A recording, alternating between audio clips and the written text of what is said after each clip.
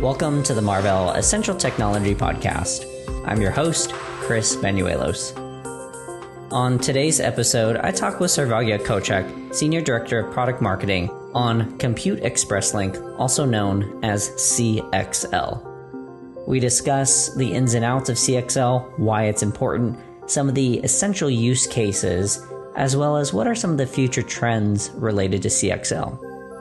To stay up to date on future episodes, please be sure to subscribe to the Marvell Essential Technology Podcast.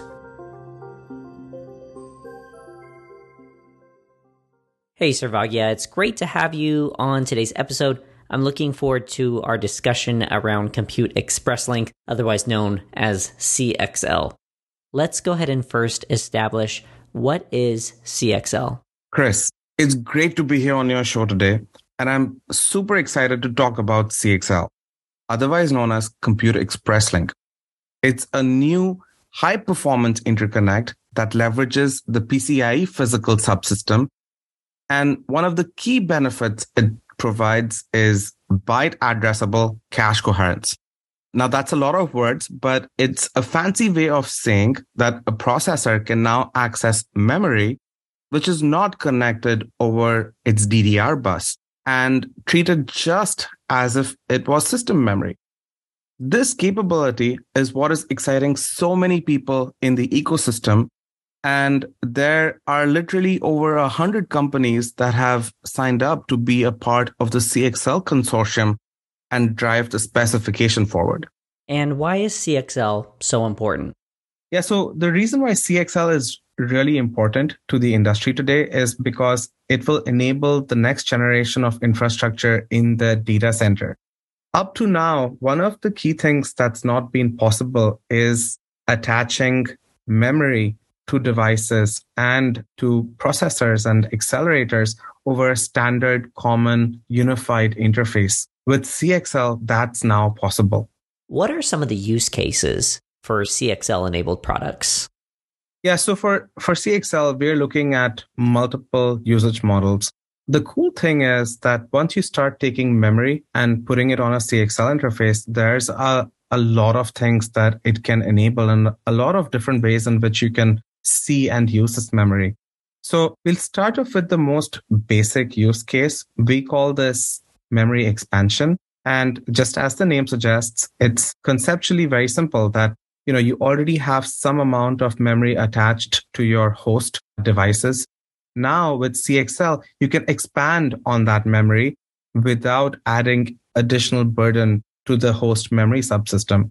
So for instance, with a CXL memory expander device, you can now increase the overall memory bandwidth that goes into the host. You can also add memory capacity to the host. This is very useful, especially in a world where we are going from one generation to another with an increasing number of core counts and memory not scaling at the same rate. So now CXL can come and help augment all those issues. And what are some of the other use cases? Yeah, so now beyond memory expansion, the next step and in terms of the evolution of how memory will be used in the subsystem is what we call memory pooling. With memory pooling, you can now think of a large number of hosts all talking to the same memory resource. This is actually very, very cool because an architecture like this has not really been possible up to date, and CXL fundamentally helps enable that. So you can think of, let's say, 4 or maybe 8 servers within a rack that may be talking to almost something like the form of a memory appliance and be able to share the same memory in that appliance across all of those servers and across all of those CPUs. In addition to being able to share that, you can also dynamically partition the amount of memory capacity as well as memory bandwidth going into each of those hosts. So this gives a lot of flexibility, especially in public clouds where user workloads may vary over time and utilization also changes. At the same time, your memory is no longer tied down to the CPUs. So this can actually have a very significant net impact on TCOs. Now, if we take the next step along the evolution of memory pooling, it's not just limited to CPUs. You can very well see use cases emerging where GPUs or accelerators can also share this memory pool along with CPUs. And that's one of the key drivers for CXL3. So you can actually share the same memory address range across all of these different types of devices. And we expect that this is going to drive the next generation of applications and the acceleration of use cases in the cloud, which is emerging with the deployment of CXL-based solutions. Sarvagya, I wanted to get your perspective on another use case. And I remember a conversation that we had a couple weeks back here at the office, and it was around memory acceleration. Can you talk a little bit more about that? Yeah, so we spoke about the benefits of just taking memory as is and moving it further away from all these host devices. Now, if you look at this subsystem potentially and how it will evolve, because of the amount of bandwidth that's involved in moving data back and forth between memory and the hosts, and the amount of power that consumes and the additional latency that it adds, we can actually see that it will make more sense to add some processing capabilities near this disaggregated memory pool itself, so that the host CPU can actually be freed up from some of the processing and the workload that it needs to do over there. And the memory itself can become more intelligent and smart, so that the CXL controller can be doing some data manipulation and help in terms of workloads that we see evolving in the future. And Marvell's technology is going to help enable all of these use cases you just described, correct?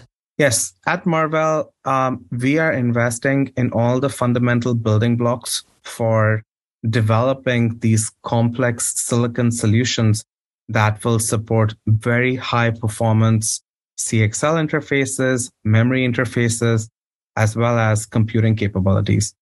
My last question is, where do you see the future going and what's next? Yeah, so what's next is, we want to productize all of these things that we just discussed.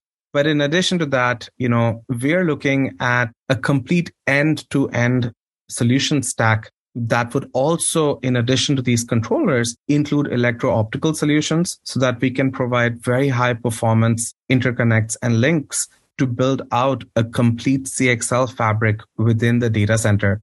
So we can look at, a CXL fabric existing within a rack. You can think of a fabric going across racks. And there is a lot of investigation going on in the market today with regards to the right way in which people want to build these solutions. And based on all the discussions we've been having so far, I can tell you one thing for sure, that there is no right way. Everybody has a certain problem that they're trying to solve for. And we are going to see a very, very unique ecosystem of solutions and products that are going to be catered towards addressing these emerging user needs.